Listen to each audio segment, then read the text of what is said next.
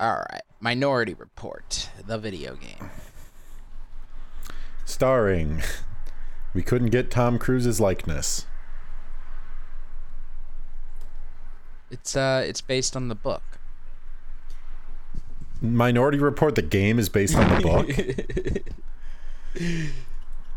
By Philip K. Dickerson. Fun fact: Clancy Brown voices John Anderton in the game. No shit.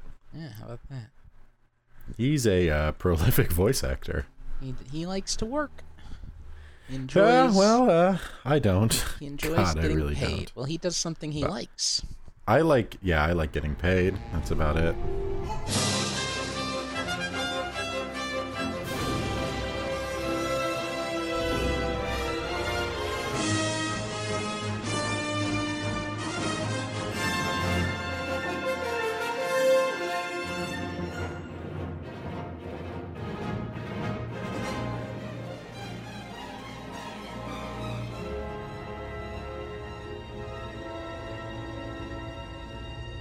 Welcome back to Sci-Fi Cross Sections, a weekly podcast dedicated to everything science fiction. It's me, your sci-fi boy, Colin Brandon, and with me tonight is...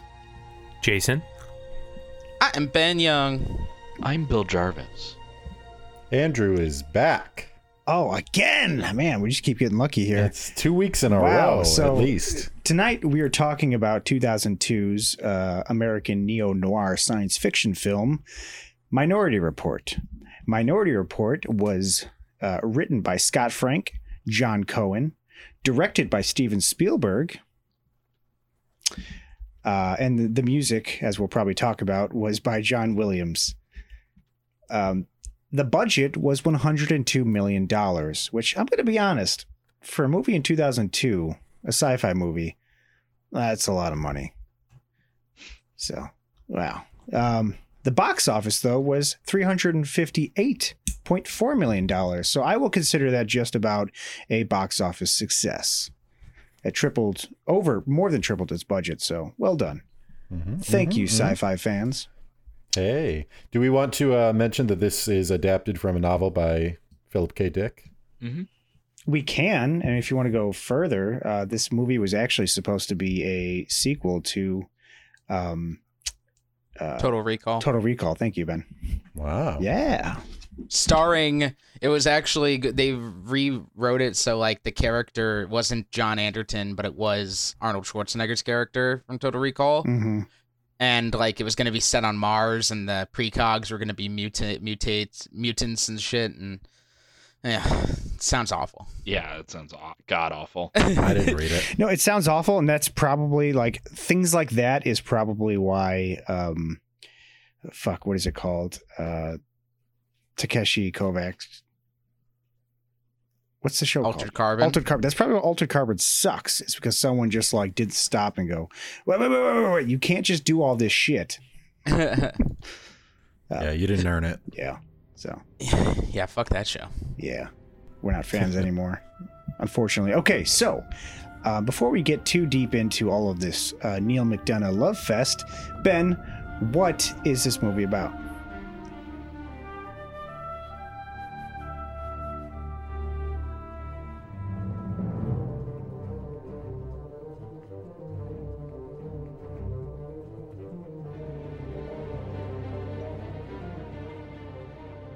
In a future Washington, D.C., where murders are stopped before they happen thanks to 3 children with precognitive abilities, Chief John Anderton of Pre-Crime is forced on the run when the precogs predict a murder he will commit.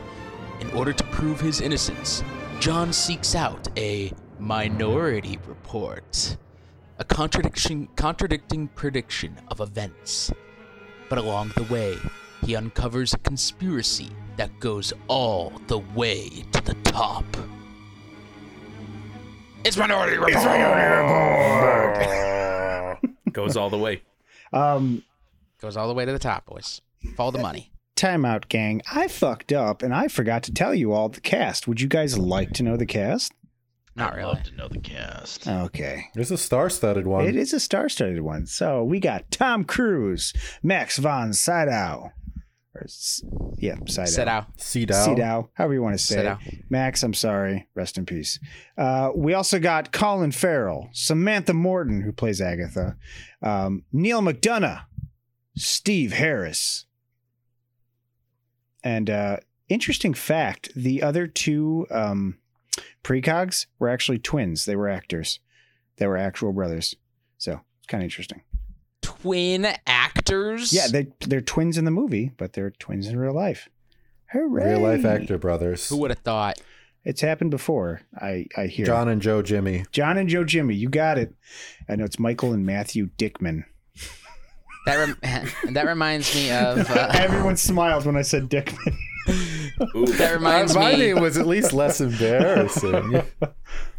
That reminds me of how they didn't use real twins in The Social Network. Oh. But True didn't they do story. it in Harry Potter? Yes, Maybe. So probably. redheads? I think it was just the same kid. There's no such thing as identical twins. They're a myth that Hollywood created. Yeah, Okay. that's true. Just look at the Property Brothers. That's just one man. We're gonna file that He's under the new clever. podcast Ben Takes. So how where, long does it Ben take to just film the states his episode? Because like a unpopular lot of opinions. times one has a beard and the other doesn't. So does it like It takes months. months to film one episode where he grows his Women. beard out and then shaves But it it's- and then films? Okay. Well, no, they film all the parts with the clean shaven property brother, and then they come back after he's grown it out. Wouldn't it just be easier to come onto set when he has the beard and then shave it and then film everything? No. I'm not a director, okay? I edit, okay? I can tell you it's easier for me. They Fair enough. Yeah. No, you're That's right. for you They, to sit down, get off the table. Okay, sorry. Ben, they get off Lord the of the table. Rings Get off that the table. stuff. They just like film everything at once.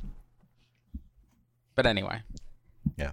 Filming everything in chronological order is the best way to do everything. Digress. Okay, so It's artistic. Minority Report. As we mentioned before, this project started way back in the early 90s, okay? Okay. Well, in 1990, Total Recall came out starring Arnold. And then 1992, this movie was literally optioned as a sequel. And I don't know where, it falls in that production hell. Because, people are like busy. Spielberg is doing Spielberg things, but this shit doesn't get made until the late 90s, going into like 2000. So, well, there you have it. Movie comes out. Gentlemen, is this not the best Steven Spielberg thing to ever exist? It's not, but that's fine. I haven't seen all of Steven Spielberg's stuff. He did AI, right, with Haley Joel Osment. He did. Is that him? Many would I haven't argue seen that that. was his last good film. Did he do K-Pax? Did he do I Am Robot? He didn't do it. I am. He did. Are we just naming random movies? You broke Did he do Jason. Black Swan? That was a Did he good do Black reference. Swan? I didn't think we were going to go there tonight. Didn't, Bicentennial the Man. old K-Pax reference. Hey. He didn't we do that for one episode where we just literally named a director's movies? That was the whole episode? That was it. No, but it was like the first 5 minutes. We probably have. Okay, K-Pax. We got to You do. did We not should do do K-Pax soon. let's not say we did. Okay. K Spacey is canceled still, I hear. Oh man. So yeah, this movie. Okay. The entire thought about being able to stop a crime before it happens. I got Yeah. nothing. I It's a got slippery slope, you know. I got nothing. I didn't know if you had a point. No, I Was really that a don't. prompt? Was that a prompt Yeah, that you I tried didn't know to if it was do? a point or a No, prompt. yes, it is a prompt. I'm sorry. It's It's God. That is I a mean, prompt. it's so hard. I was thinking about this when the movie first started because I've seen this movie I think exactly once in my life. the time you watched this for the cast. One other time before the cast. So it had been several years.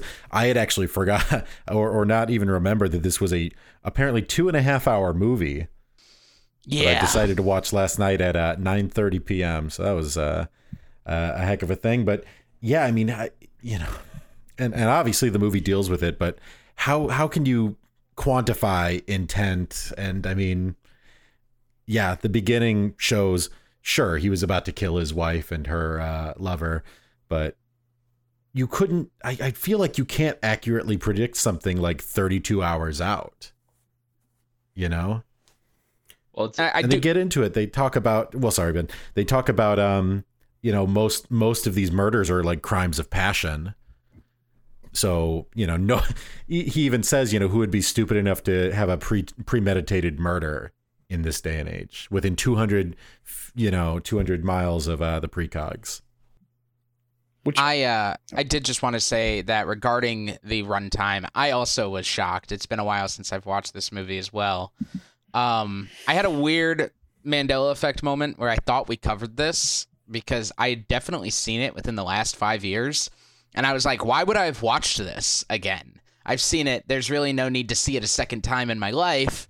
So why did I watch it again? And I scoured. I was like, did we never publish the episode or something? I dug through files. No, nothing.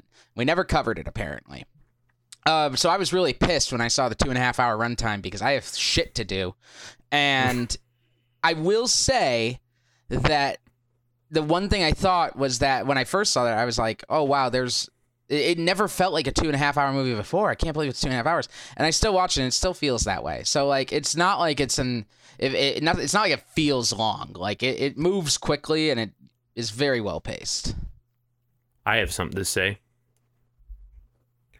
Okay. You don't All right, have I'm to do You that. gonna look like you have something to say. Yeah. Jason, Do you? have something to say? So this movie was my pick for my birthday. And reason I wanted to cover it was because this was actually one of those movies I can point to maybe 3 or 4 in my life where I didn't for whatever reason, didn't believe or subscribe to the hype when the movie came out. So Minority Report came out in 2002, and I don't think I watched it for the first time until maybe 5 years ago. I had always heard it was a good movie. It was well reviewed, made a lot of money, whatever, but heard it was a good science fiction movie. But I think I had this weird maybe supposition that it was some type of movie it wasn't. I was thinking it was latter era kind of bullshit Spielberg, and then it wasn't still the visionary Spielberg. So I was really surprised when I watched it that it's actually a very thoughtful film, I think. It still has a lot of those I think kind of hallmarks of Spielberg and kind of that big budget popcorn cinema of the 80s and 90s that I think is largely kind of gone today. For better or worse, but I was just really surprised. So part of the reason I kind of wanted to rewatch it, revisit it now in 2021 was to just kind of see what everyone's thoughts were on it, but also because I really wanted to plan a rewatch, which I started last night at 1 a.m. And I got through 3/4 of it because I also forgot that it was 2.5 hours long. So I was like, oh yeah, I'm not going to finish this tonight. But no, same thing like Ben said, very kind of I wouldn't say a breezy watch, but it certainly didn't feel like a 2.5 hour long movie either.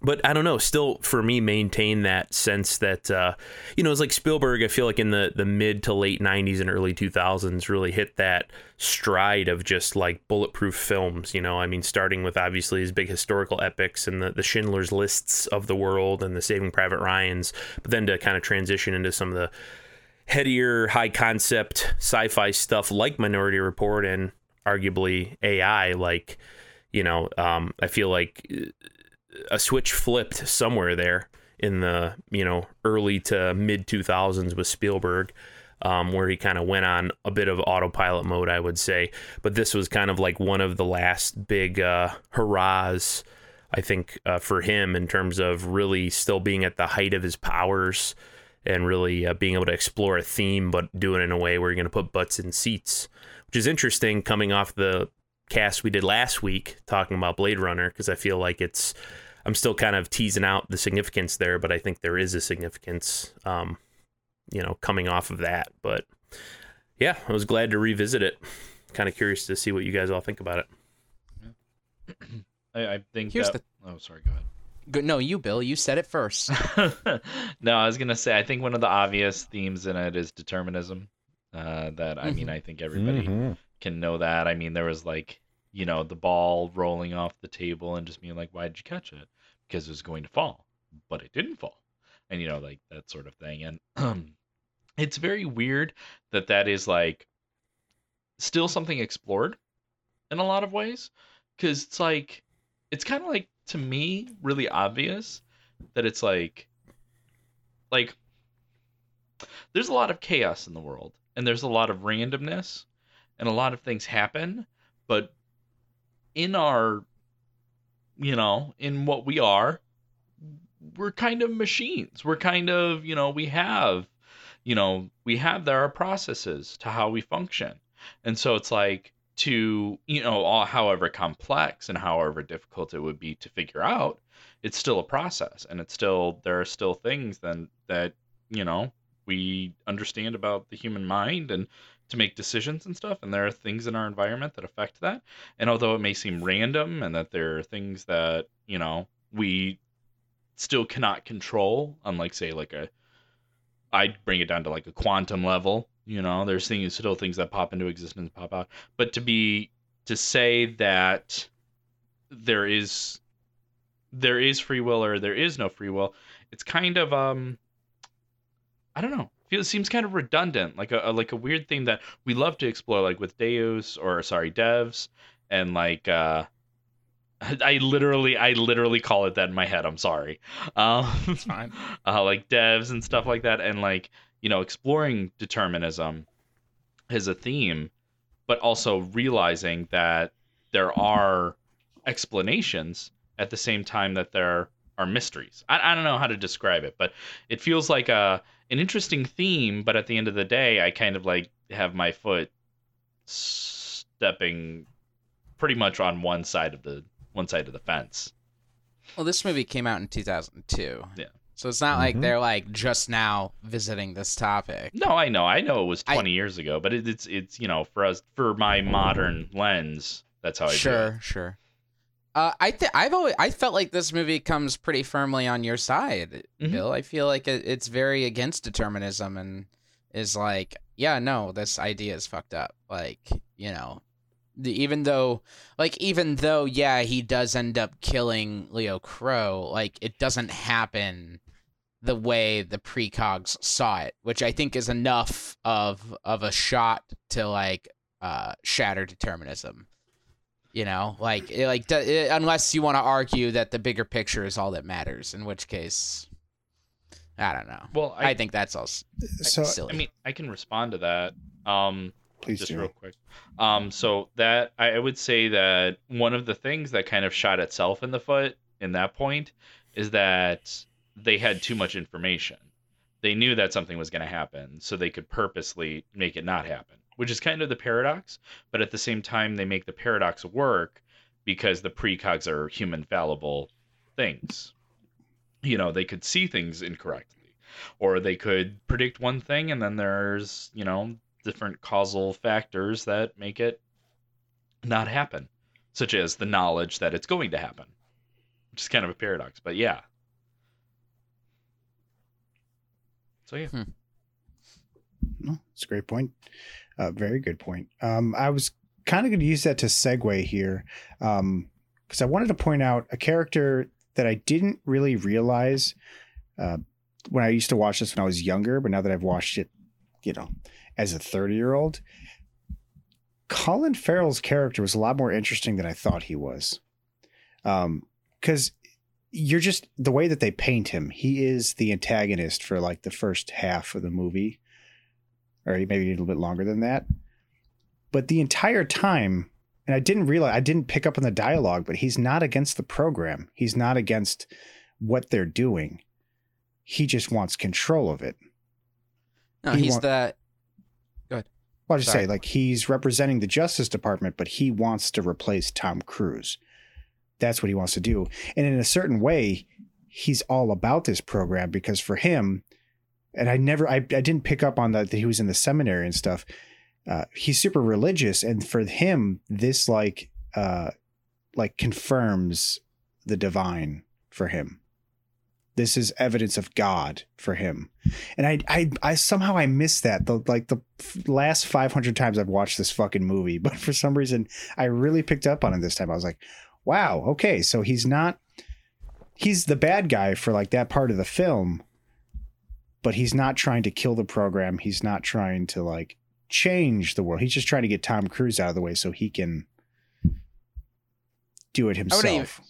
I wouldn't even say he's a bad guy. He is an antagonist, but he's not a bad guy. Right. But he is the antagonist in the beginning part. He's the white hat in the noir story. You know, like he's the lawful good guy who does not fit within the world that they have built, but is trying to force his way in and his own perspectives and beliefs onto the people around him in this world.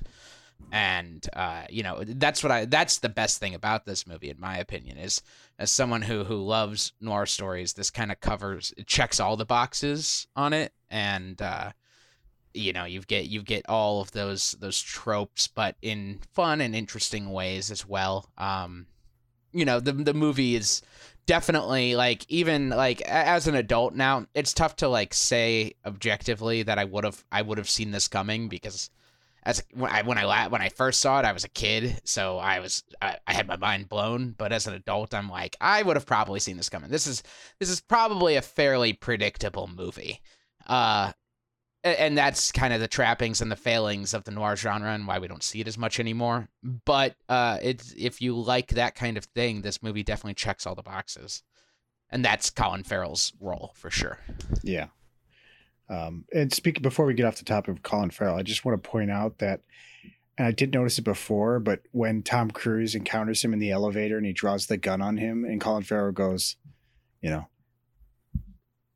this was a red ball. Yeah, I don't hear a red ball. And then the alarm starts going, and watching his face change to, oh my fucking God, I think I'm about to die. I was like, I never noticed how good that was. He actually transitions that very well to, oh fuck.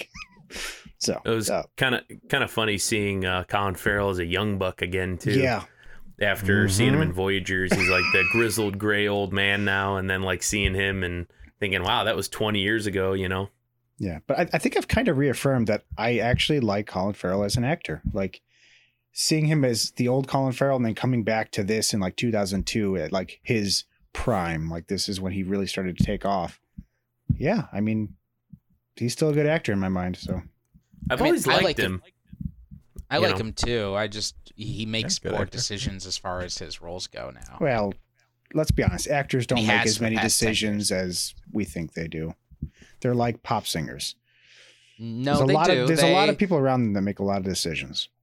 I mean, yes, an agent will bring them offers and roles, but yeah, an actor chooses what roles they want to do. They don't just get thrown into a job. It's not the 1930s anymore. Sure, but early on, like they have a say in the movies they do. Early on, if an agent goes, this is going to be great for your career, most actors go, yeah, let's do it. Certainly, but I don't think any agent told him that Voyagers was going to be great for his career. Okay, so Voyagers was a fucking paycheck for him, and don't you ever doubt it.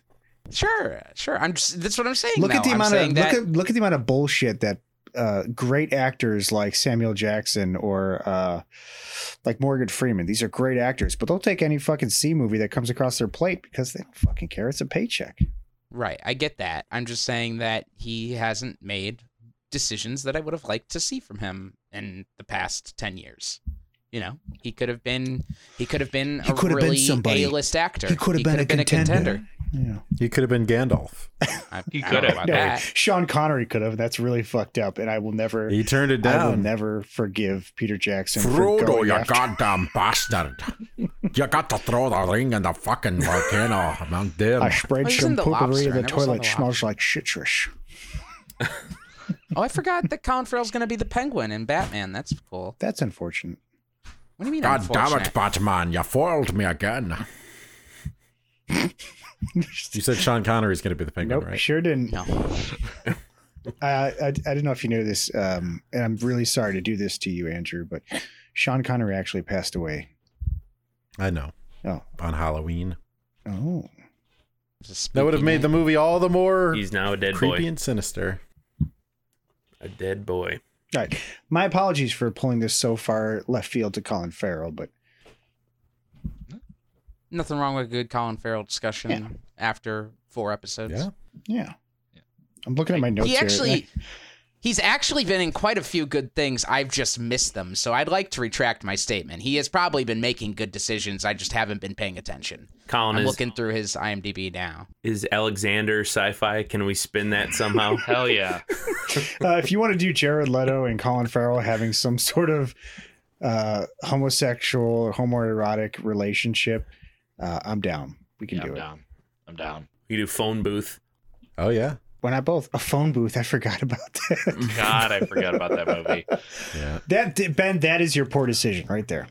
I'm Good sorry, point. phone booth? The Yeah. Oscar snub of the year? Sorry. Point made. Also, while I'm talking about actors, sorry to stick on it for a second, but Tom Cruise nailed this role start to finish. And it's always weird for me because Tom Cruise does that a lot. He nails every role he's in. Like However, literally. at the end of the day, you're just like, oh, he's a fucking Scientologist.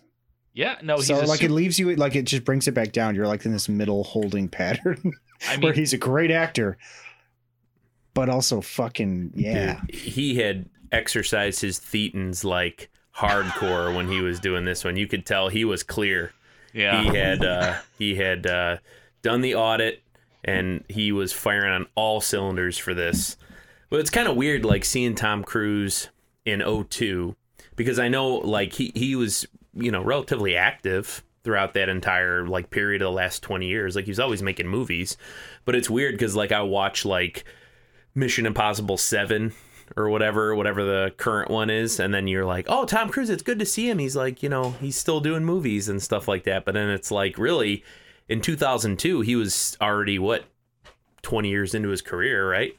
At that point, Yeah. I don't know. It's just interesting because like he totally nailed the whole, you know, I mean, and continues to nail the whole action star thing, you know, with especially a lot of the, which may or may not be something we talk about, but like a lot of the cool action scenes and kind of chase scenes, fight scenes, you know, that type of thing. Like it was crazy, you know, I don't know how old Tom Cruise was when this was filmed, but you know, you think like coming off of like the mid 90s stuff he was doing, like I think he 40. did 40 when he did this. Right on. So yeah, I mean, same thing. Like he was already 20 years into his career when this time out. happened. Tom Cruise was fucking 40 years old when this movie was made. Tom Cruise is going to be 60 next year, ladies and gents. Holy shit. Yep. That guy ages so well. I mean, plastic surgery goes a long way, but holy shit. No, I think he's au naturel. No. He's a natural not. boy. No, Bill, he's not. I need to believe it. I need to believe it. Isn't He's got a middle tooth. Isn't it against Elron's law to Yeah. get plastic engrafted? So, Well, it's because they don't need plastic surgery. They just need to absorb the souls of the children they have. Mm-hmm.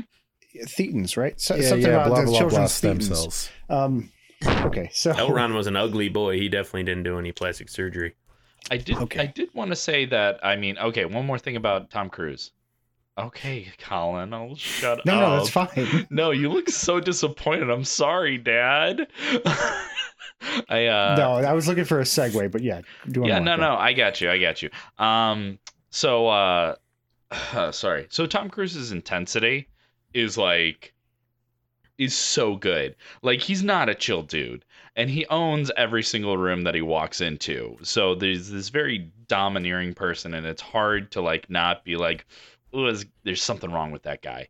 But like in any role that he does, I mean, he's not I don't think he's a method actor, but he definitely brings it every single time. Like there's just this intensity. I don't know if this guy has like an extra kidney or something like that, but like the energy level that he brings is so intense in every single role that he does. I don't know enough about the Oh. human anatomy to know if an extra kidney is what actually brings you energy. Yes, but it does. Yeah, actually, Bill, it's what the you're thinking themes. is he had an extra kid man. Yes. His vitamin K is off He the had charts. a kid man. He literally just does a lot of fucking cocaine, and that literally just carries him through. No, it's Hollywood, baby. Come on.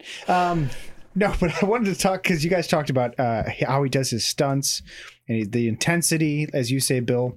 Let's talk about that action sequence when he's actually being chased by his team with the fucking jetpacks. Yeah. Yes, let's. Let's talk about if this movie has a flaw. It is absolutely that. Because I don't know if that was particularly that bad, but I think coupled with the John Williams episode 2 score that he was doing the entire time, because John Williams has like his known things that he rides upon, but this was the exact same time that he was scoring episode 2.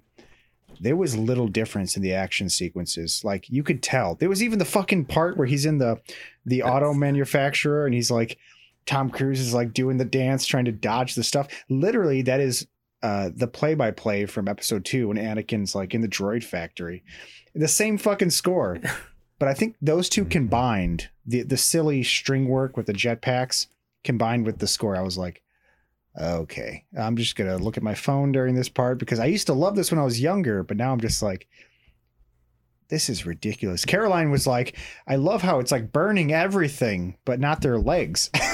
It's like their legs are flying behind them. Yeah. It's I think coupled with the fact that the tertiary cast, I feel really phoned it in. Okay, don't insult Neil McDonough at any point. Well, I'm just saying, the primary cast, I will fight you. kills it. No. Tom Cruise, Colin Farrell, Max von Sydow. Neil McDonough. Yeah. The secondary cast does pretty well, but the tertiary cast, like there's that one dude and he just doesn't give a shit. Then maybe it's Neil McDonough. I don't know what Neil McDonough looks like. It has nothing to do with the actors. It's all about that shitty fucking director they attached to this movie. Period. I'm going to say Tim Blake Nelson brought it. Yeah, no. Colin, Neil McDonough was fine. It's I don't know what that character's name is. Hold on. This is the guy that was just like, this is a personal vendetta. Let me go get him. And then they all go together to go get him. I'm really glad you brought up that scene, Colin, because I hate that scene so fucking much that like I was like, this is a good movie. Don't get me wrong. This is a good movie. It does its job well and it's enjoyable to watch. But damn, this movie could have been great if it wasn't for that scene, like the jetpack burning the burgers. And like what did they call the sticks? There was the puke. Six sticks. Oh, six. Yeah, six sticks. And they're like, why do they call it six sticks? Just pukes everywhere. I'm just like, okay. They hit the floor and the table bounces and the family's like, oh, and John Williams is like, dun-dun-dun. And they all look for a moment. That woman just screeching. Get out of my house! First of all, John Williams 100% phoned in this entire soundtrack. I'm pretty sure he just used the B-roll from episode 2 for this movie. Right. To the point where I was like, is this Danny Elfman? Like, that's how bad this was through this whole movie. And it really comes down. I'm very John Williams. Let me just stop you before you go into that. I'm really hammering into this point because it really comes down to a problem of tone. This is a problem of Steven Spielberg in general as he got older, because Steven Spielberg wanted to do more interesting and mature films, but he couldn't escape the family-friendly genre that he was trapped within. And so you get a movie like Minority Report, which could have been on the level of like Blade Runner 2049 and like its dark themes and its atmosphere and all of that stuff.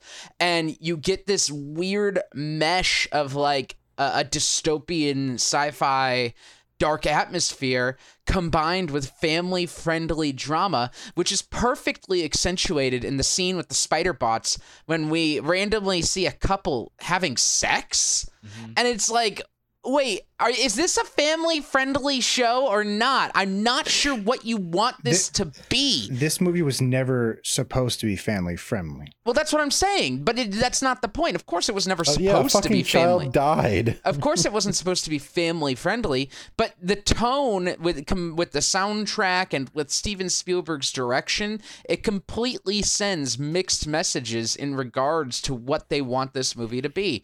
If they wanted it to be a gritty sci-fi dark dystopia, then they should have done that. You should have, as much as I hate to say it, they should have ditched John Williams and thrown someone else in there not because he's bad, but because he wasn't the right fit for the role. He wasn't in the right mindset. I think John Williams was stretched at this point. He wasn't prepared to take on this movie plus the Star Wars fucking movies that he was doing music for at the time. And this also just isn't his style. This kind of movie isn't who John Williams is. John Williams is like, big, hopeful, exciting films. Like, that's who he is. Well, and this is not him. Yeah, that's actually what the point I was going to make too. I mean, that's kind of the thing. So John Williams isn't like a chameleonic composer necessarily. He has his style, and his style is very rooted in kind of being thematic, so like I forgot too during that scene, it's kind of goofy, and like generally that's the thing though. I think if you can separate the soundtrack, you can kind of pull back from the visuals and what you've seen in the movie up to that point, and you can just listen to the soundtrack. The music is actually good. It's good. It's good music. It's well composed, and it has those kind of themes that he's known for. But it absolutely doesn't really fit the vibe at all.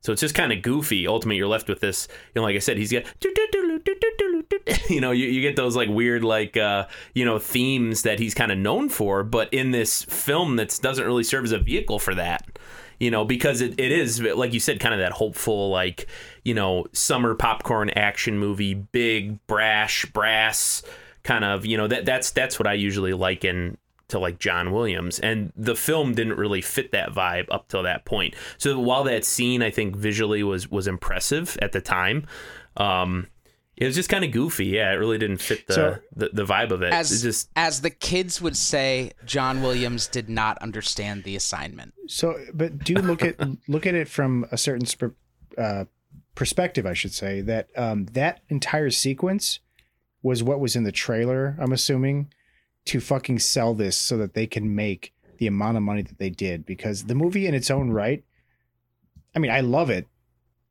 but just based on other sci-fi movies, this movie shouldn't have made that much money in the box office. It really shouldn't. But I think because of that action sequence that they probably pitched and the music, that is what sold people. So maybe that's why they put that entire sequence in the movie, was to sell that this is an action-packed, gunfighting, jetpack, fucking things getting lit on fire movie. And then the rest was literally just this noir sci-fi story. Well, so that was kind of my point. At the onset, when we kind of, after we did the synopsis and everything, we're talking about it, that was the reason I avoided this movie for so long. I think subconsciously was because I had seen the trailers and seen all the kind of content promoting it at the time, and it just seemed like kind of like, I don't know, like another, and I don't mean this in a as bad a way as it's probably going to sound, but like another dumb Tom Cruise, Steven Spielberg kind of action vehicle thing. And I just didn't really care. I figured, I'll see it at some point, but this isn't something I really need to like run out to the theater and see, or I need to rent it, right away when it came out. So it took me 15 years to see the movie. But when I finally did watch it, and it was probably because I was sitting there on, Amazon or whatever, and whatever, I got nothing really else to do. Actually, no, I bought the DVD at Disc Replay for like $1 just randomly, because I'm like, I've never seen this. I'm gonna, I'll watch it tonight, whatever, fine. I was on a whim, and then ended up, wow, this is actually a really good movie, but you'd never know it because none of the marketing materials really kind of sold it as this thoughtful exploration of, determinism or whatever that it ultimately kind of was, or kind of the noir theme that I think it leaned into fairly heavily. Because if you looked at the trailer, it's the shoot 'em up kind of wham bam, buy a Lexus, I'm Tom Cruise movie, I mean, I don't know, but it's not really that. Well, I just wanted to say I loved that philosophy class, P121, Determinism or Whatever. That was a really good one. Which is the most philosophical thing I've ever fucking heard. Whatever. It's all bullshit. Whatever. Determinism or whatever it is. Yep. I took that one. It was good. It was a good class. It was a good one. Well, and I mean, you got to remember, this is probably at the height of, Tom Cruise. Like, Tom Cruise action movie is a genre. Just as much as Jackie Chan movie is a genre, just as much as, Star Wars is a genre. His most popular movies before this were Mission Impossible, Mission Impossible 2. He's been doing those Jack Reacher movies lately, so that's, a little bit past this point. But yeah, I mean, Jerry Tom Maguire. Cruise action. That's not. I wouldn't call that Tom Cruise action. Gun. Wasn't Rain Man? Well, I his mean, it was most still action-packed movie? Tom Cruise. He doesn't genre. fight anybody. Rain Man 2. Rain Man Yeah, 2. yeah. I didn't hear Electric you say Boogaloo. action. My bad. I thought Oh, you yeah, were Tom just Cruise- saying yeah, Tom sorry. Cruise in general. Tom Cruise movie. I mean, Tom Cruise movie. Yeah, kind of is its own thing. I mean, he's a gigantic actor. Tom Cruise action is a very specific genre. Sure. So it is. It's a pseudo philosophical deterministic noir movie wrapped up in Tom Cruise action. We need to You know? we need to watch Edge of Tomorrow. We need to do that. Oh yeah, because that's actually based off of a manga. So I think People you would actually enjoy say it. that that's one of his better movies. All you. It's a I've great never seen movie. it. Kill. All you It's need is great. kill. But that's the other What a thing. shit name. It's kind of funny too. I mean, it has nothing to do with Spielberg, but like at the end of the day, that was another film that was kind of advertised in a certain way, and then when you go and you watch the 2-hour film in a movie theater, it's a completely different movie than what you're expecting, and it's the better for it. Yep. But you wouldn't know it, you know. I mean, I'm glad I actually went and saw that one with my sister on opening night, whenever that came out. It was probably 2013, or it was a while ago now, I'd imagine. But hopefully we do cover it at some point because it's a really interesting concept. But also another role that Tom Cruise absolutely crushes. He's great, I think, in the film. Just great. Well, he harnessed a lot of themes for that, but this all comes back to the same. This all comes back to the same conversation of we want to put out this great sci-fi, but unless you can sell it to the masses, it's not going to become the norm. I mean, That's the problem. You have to sell it to the masses. Minority Report successfully sold this movie to the masses, but some movies can't do that. 2049 didn't do that. That's the problem with maybe the problem, maybe the solution with sci-fi in general is that, like, you get, in order for it to be, for something to be commercially successful, you have to make sacrifices. I mean, when A24 started, producing things that were more along the lines of like hard sci-fi, but like, with these blockbusters, it is what it is, but it keeps the genre alive, and it brings, high quality to something that we love. So it's like, okay, I'm okay with that. I just wanted to say that Edge of Tomorrow, I just wanted to say this real quick. I know it's an aside. That was one of those films where I read the book. It was actually a novelization of the manga. I read the book and I was just like, this would make a great movie. And then I look it up and I'm like, they're making a movie with Tom Cruise. And like a second time this happened was I read through the Hunger Games and I was like, this would be an awesome movie. And then I just look it up and I was like, they're making a movie. So if anybody has a good an book, awesome movie. What? I said, and it wasn't an awesome movie. That's fine, but they made the movie. So if anybody wants a movie made out of a book, just give the book to me so I can read it. All right, I want you to read the book Dune. Dune. It's getting a movie. Well, until I fucking watch it, that movie doesn't exist. Okay, so I don't know where we're going with this. I think it's great, but I wanted to talk about the technology. Is that cool if we segue into I would love it if you did, because one of the things that I love about this movie is the technology. Because there's a lot of things that pretty you went cool. like, oh, that's dumb when you're like 10 years ago. But now you look at it, you're like, oh, they were very accurate to where we would be at that point. I went the opposite direction that you went. I went the opposite direction because there were so many little things that I was just like, well, that's really dumb. Like the the newspaper that updates all the time, that basically is a video screen. There you had this guy reading a newspaper and I was like, who would buy a newspaper when you have your smartphone? And like stuff like that. And like the fact that the cars had engine noises was weird. I was like, wouldn't it all be electric at this point? And then like there was like what was another thing? Wooden ball technology. Who knew that was coming? Because you can't duplicate the grain. But I probably could. Well, yeah, you can get it, Bill. You got it. You're a carpenter. No, but so some of the things that I thought was amazing with the technology, which I would disagree with you here, is first of all, this wasn't my actual thought. This was Matt Bochner, who couldn't be here tonight, but he actually said that like the fact that like Tom Cruise, when he's doing like his sleuthing and he's going through the screens, actually has sensors on his fingers. Mhm. It makes a lot more sense to have that to control how a screen is going to move, and you're blowing things up and you're moving it to the side, than just swiping with the hand, which is kind of like what we see a lot in science fiction nowadays, where people are just like The blowing things up. Expanse Yeah. sort of thing. Huh? Yeah. What's that?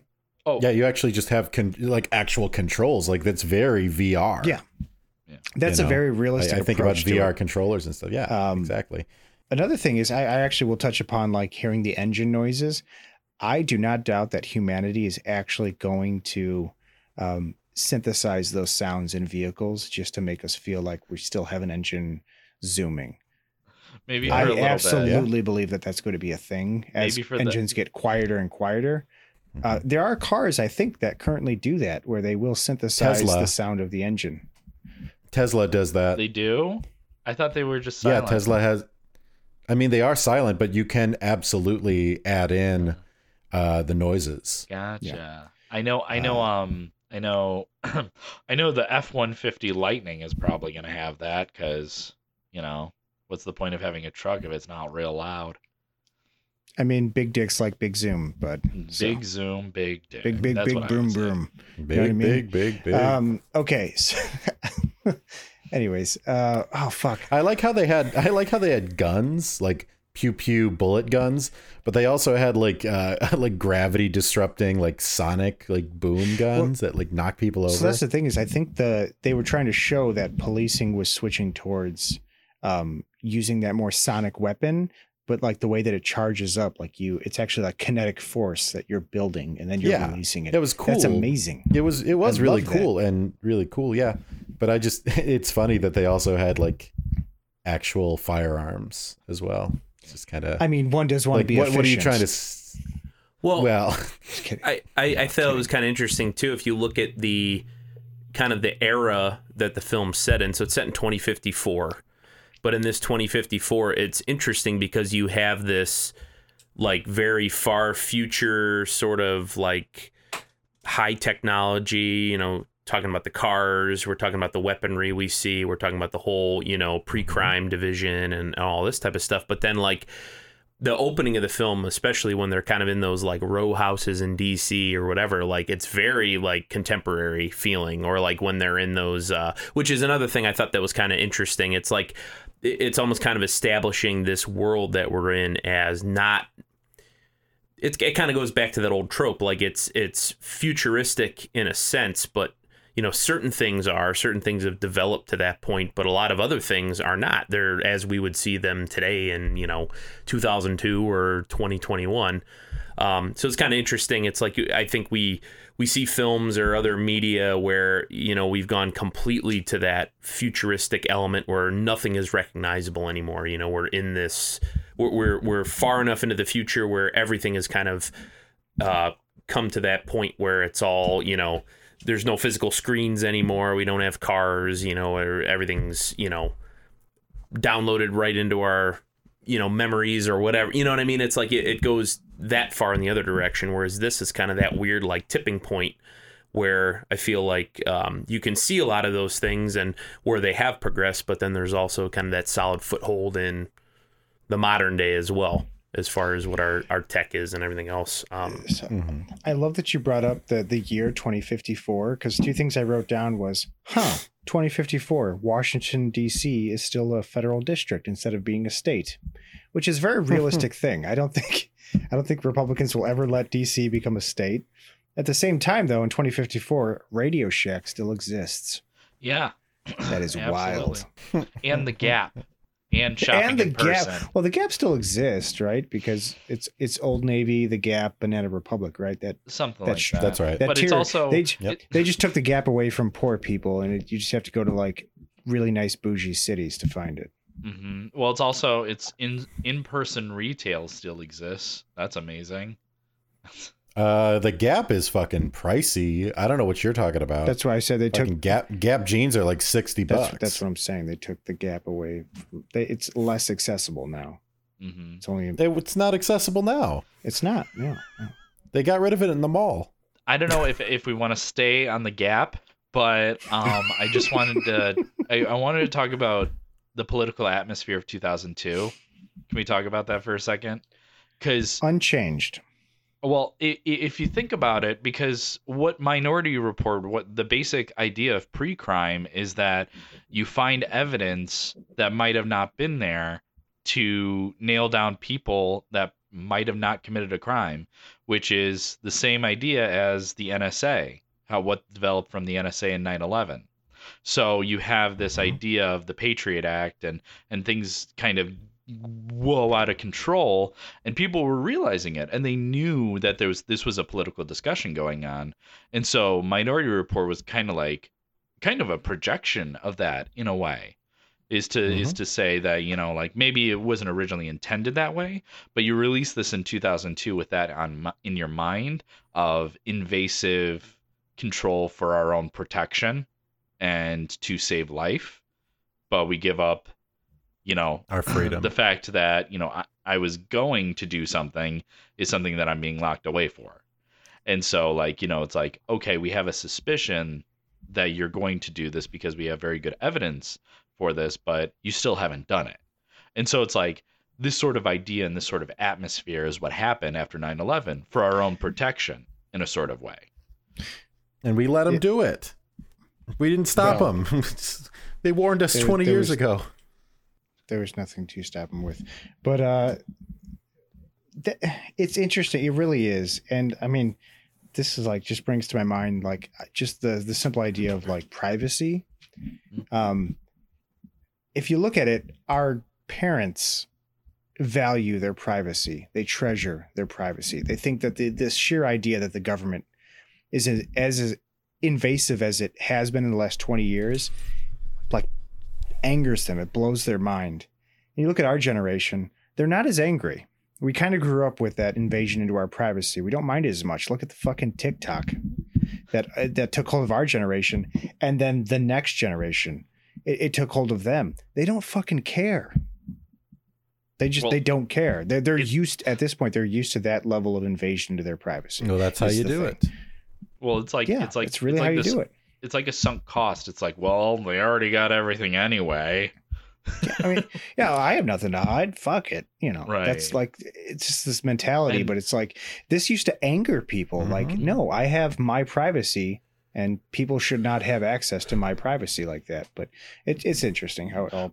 Well, it's the idea that, it's the idea. I mean, the pre-crime system that they have there, is clearly shown to be taken advantage of by the wrong person in power. When you have the wrong person in whatever your technology is and whatever the best intention you have, if a certain number of events happen in a certain sequence, then that extreme amount of power will flip on its head and can be used to destroy a lot of good things. So it's like, you have this thing that's working right now, but if something were to happen, you have a nuclear bomb on your hands, basically. You have something that could destroy lives. So I feel like that's what the idea with that is, with pre-crime and sort of an idea of invasion of privacy and having systems in place that monitor every single thing you do. Well, it almost kind of reminds me, I know it was a few years later, but of like Dark Knight, kind of the, the surveillance state and kind of the things that, I feel like that film was trying to say, whether it was effective or not, whatever. But, just about kind of going down that path. And then when you open that Pandora's box, where do we wind up, giving away those freedoms, especially in this instance where, it's, as we've said a few times now, these crimes haven't even happened yet. But whatever, kind of voodoo that is being manipulated in order to, try to determine if, when, how these things are going to happen, that you hold that as kind of the gospel, and then you end up with, a giant prison of, people in the Matrix, more or less, so I don't know, really interesting stuff. But I think that's kind of my main point with the movie, was not necessarily to analyze it to no end, but just the fact that I felt, especially coming off of 2049, this was kind of a successful attempt at that sort of headiness. So that was kind of what I really wanted to try to analyze a little bit and talk. And I think we've already pulled out a ton of really good things in regards to that. But just like, why did this work, or why and how, or what, as Bill said, like what, I guess changes had to be made, or maybe sacrifices made in order to, get it there. But I don't know. Yep. All right, gentlemen. I think I want to take us into that point of the night where I say, was this good sci-fi or was this bad sci-fi? Because it's interesting. It is interesting. I was thinking about this question the entire time I was watching the movie. And I'm really on the fence, but I'm going to let Jason go first. Yeah, so this movie to me is like a what's that donut called? Cruller. No, is it a eclair? Is that what it's called? That is a donut. That's the donut where it's got the custard on the inside, right? That's a Boston cream. No, but chocolate eclair. That's a pie, brother. That ain't a donut. Look, I want both of them. Right, what do you want from me? Donut fights. Let's go. But no, it's interesting. So I guess all I'll say, when I watch Minority Report, to me, you kind of have that like sweet outside, right? And it's like, it's very appealing kind of to the masses because of a lot of the reasons we said, Tom Cruise action, Steven Spielberg, 2002, et cetera, right? But on the inside, you've got that like gooey, delicious, custardy, philosophical, neo-noir film that really, I think, is the reason we're still talking about the movie 20 years later. I think it was successful at the box office. It did well, and it served as a vehicle for its cast, for its director, et cetera, but ultimately it was because it ended up being kind of a breezy but also relatively deep exploration of a lot of these themes that it has kind of, stayed the test of time here.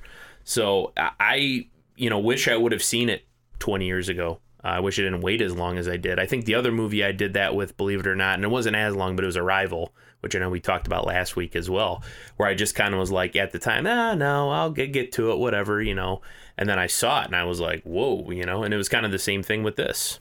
So I would say good sci-fi, really great exploration of the themes. And, I think it was one of the last big hurrahs for Spielberg. Thank you, Jason. Before I send it on to Ben, I just want to say that be glad you watched it when you did, because if you watched it 20 years ago, it would have been lost on you. Honestly, it probably would have been. So just be glad you watched it when you did. I think you value it more than, say, I do. So, Ben. Yeah, it's good. It's good sci-fi. I didn't really have much to say about it, and everything that I would think of saying, you guys have pretty much said. My big thing is that it's good, but it could have been so much better had Steven Spielberg not tainted it with his trash. So, it was a good wake-up call for me, because I had seen the teaser for West Side Story, and I got really excited about it because I was like, wow, this actually looks incredible. This looks really good, and I'm surprised. And this was a good grounding for me to remind me that Steven Spielberg hasn't put anything good out in almost 30 years now. So, it is what it is. But this is good sci-fi. Thank you, Ben. So here we go. Got two good sci-fis in a row. He did K-Pax, though. So, I mean, that's true. You didn't even do K-Pax. Yeah, he did. No. Yeah, I looked it up. I'm looking it at it. I navigated away. I'm telling you, Steven. He was executive producer on K-Pax. Steven Okay, guys, K-Pax Spielberg. Spielberg directed K-Pax. Can we just move on? Okay. You don't have to say directed. Spielberg made K-Pax. Thank you. Spielberg right. is K-Pax. Spielberg. All right. Spielberg. Oh my God. All right. So as we're long talking about Spielberg, moving on. Bill Jarvis, what did you think? Good sci-fi or bad sci-fi? I think it's good sci-fi. I think it's a good mix of cool fascinating ideas about technology and also philosophical ideas thrown with sort of like undertones or ideas. Maybe if you're reading into it, of political ideas, while at the same time being really kind of a cool Tom Cruise action film. So yeah, I think good sci-fi. Awesome. Thank you, Bill. Andrew W.S. Miller. Well, I can't vouch for you, Colin, but I think this is going to get the full board good sci-fi because I thought it was good. Yeah, I mean, there's a lot to it, and I think we kind of discussed about as much as we could in the hour long we have for this show, hour long or so. We got to touch on the determinism thing. We've got to talk about government overreach a little bit towards the end there. It's got a lot of that in spades, and it's really for the most part well acted. We didn't even touch on Max von Sydow that much, and he did a really good job. But I liked the movie. It's definitely a long one. I mean, yeah, you said it didn't feel long, but that you started at 9:30, you're still going to bed at midnight. So good sci-fi. Yeah. Good Well, boy. thank you, Good Andrew. boy, Tom Cruise. Just to touch on your Max comment, we didn't really cover him. He definitely was later in the movie. It was like his best work. Early on, it was kind of just all about Tom Cruise and what's going on. But so yeah, I do agree with you there. I also will say that yes, this will get across the board. This is good sci-fi.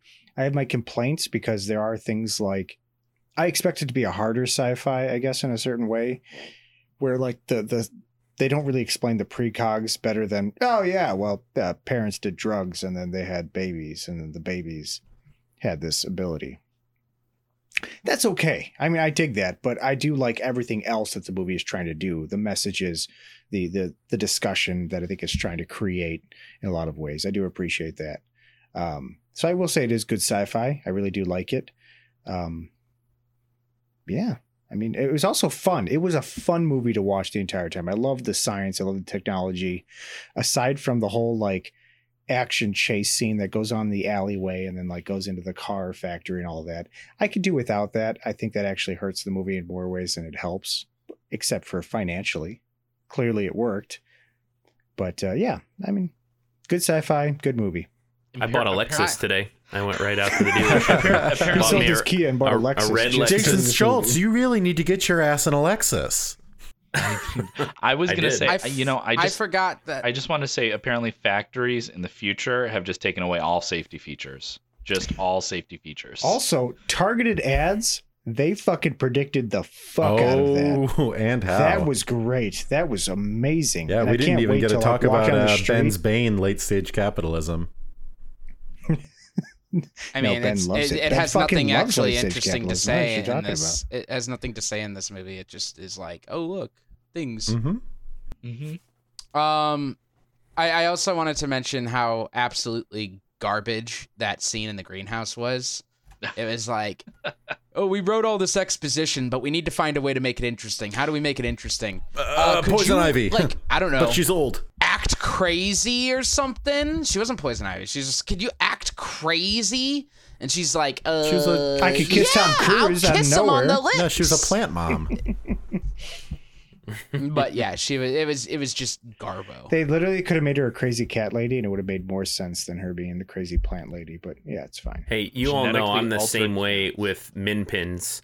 You come over to my house and I start talking all weird with you about, my how I breed min pins. His and, mini pin is literally just like humping your leg, and he's talking to you about how awesome they are. and then I just grab you and kiss you. Yeah, that was really weird during 2049 when you grabbed all of our faces and kissed us one by one. Well, I liked it. I'm passionate about it, Yeah. What can all I right, say? boys. We all have our passions. Hey, just a little housekeeping. I don't know if you listen to the podcast, but look, sending a press release to our email is not going to get us to talk about your podcast. If you want us to talk about your podcast, you got to pay us. So reach out with a sponsorship request, and we will do it.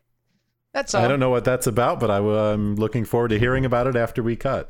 It's a really interesting request to talk to tell everyone about a really interesting interview regarding a really interesting sci-fi show, and we won't do that unless you pay us. So pay us money. All right.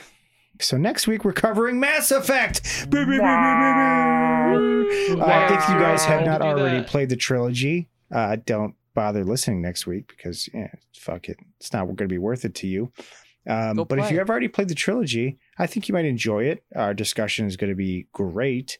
If you're currently playing the Legendary edition, good on you. Awesome job. You don't need it though. I think we're going to stick to what Mass Effect is and not how the changes have been applied in the latest edition. So, I mean, I'll probably talk about how it's going, but I definitely won't finish the Legendary Edition before Tuesday. Not at all. But we might, we could mention a few things about it. But I think we're going to basically just stick to what the trilogy was, and maybe even talk about what the failure of the fourth one was. Who knows? Yeah. I mean, we could talk, but we aren't going to just talk about its failures. No, I know. We're talking about Mass Effect in general, so that's coming next week. I hope you guys are ready for it. But yeah, that's it. Andrew, if you are listening to this episode on the day that it comes out, tomorrow, Colin is a special guest on the beer YouTube show that I do with my friend Aaron. We actually had our first crossover with Sci-Fi Cross Sections. We talk about sci-fi stuff. We drink some COVID themed beers. It was kind of our like a COVID / sci-fi, like COVID ending / sci-fi themed crossover. So check that out on Thirst for Adventure on YouTube tomorrow. That's Friday, Friday the 21st for Colin. And then at some point, Aaron is going to be on the show. Yeah, look for him next month when we actually start covering some of the old films like Terminator 2. Oh, that's a spoiler. I should have mentioned that. All right, folks, that's all we have. I'm glad we covered Minority Report. So until next time,